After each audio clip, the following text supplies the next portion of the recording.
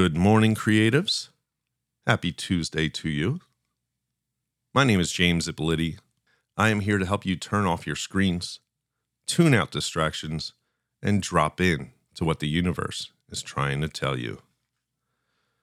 Today we're going to talk about, is it self-indulgent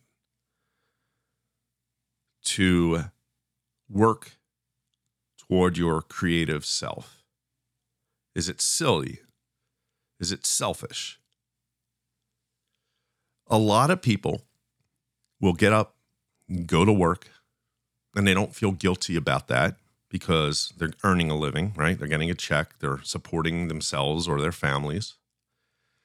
They may run around doing errands and chores, and there's no guilt there. These are things that need to be done.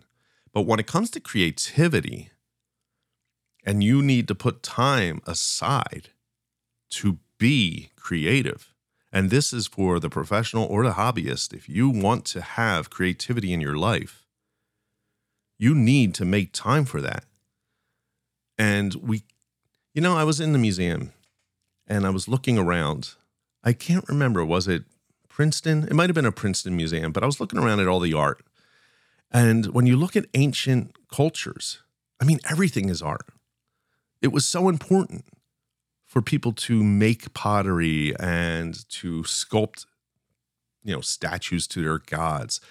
So much art was created back then. And of course, we had a lot more time. We didn't have distractions like Netflix. We didn't have iPhones.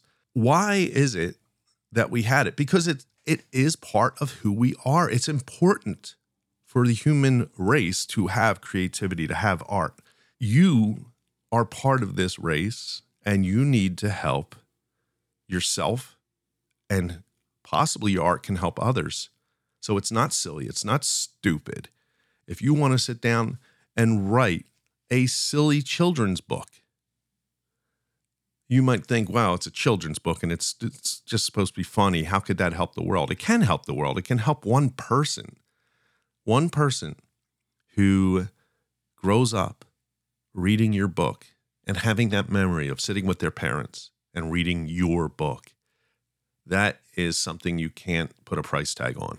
When you need to make time to go into your room, wherever that is, to your quiet personal space to create, that is important. It is not selfish. And you need to talk to whoever is around you and explain to them that this is something I need in order for me to be a well-rounded individual.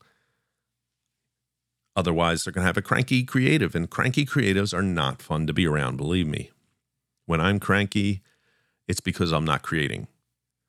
That's huge for me to be able to do that. And even making a podcast is creating for me.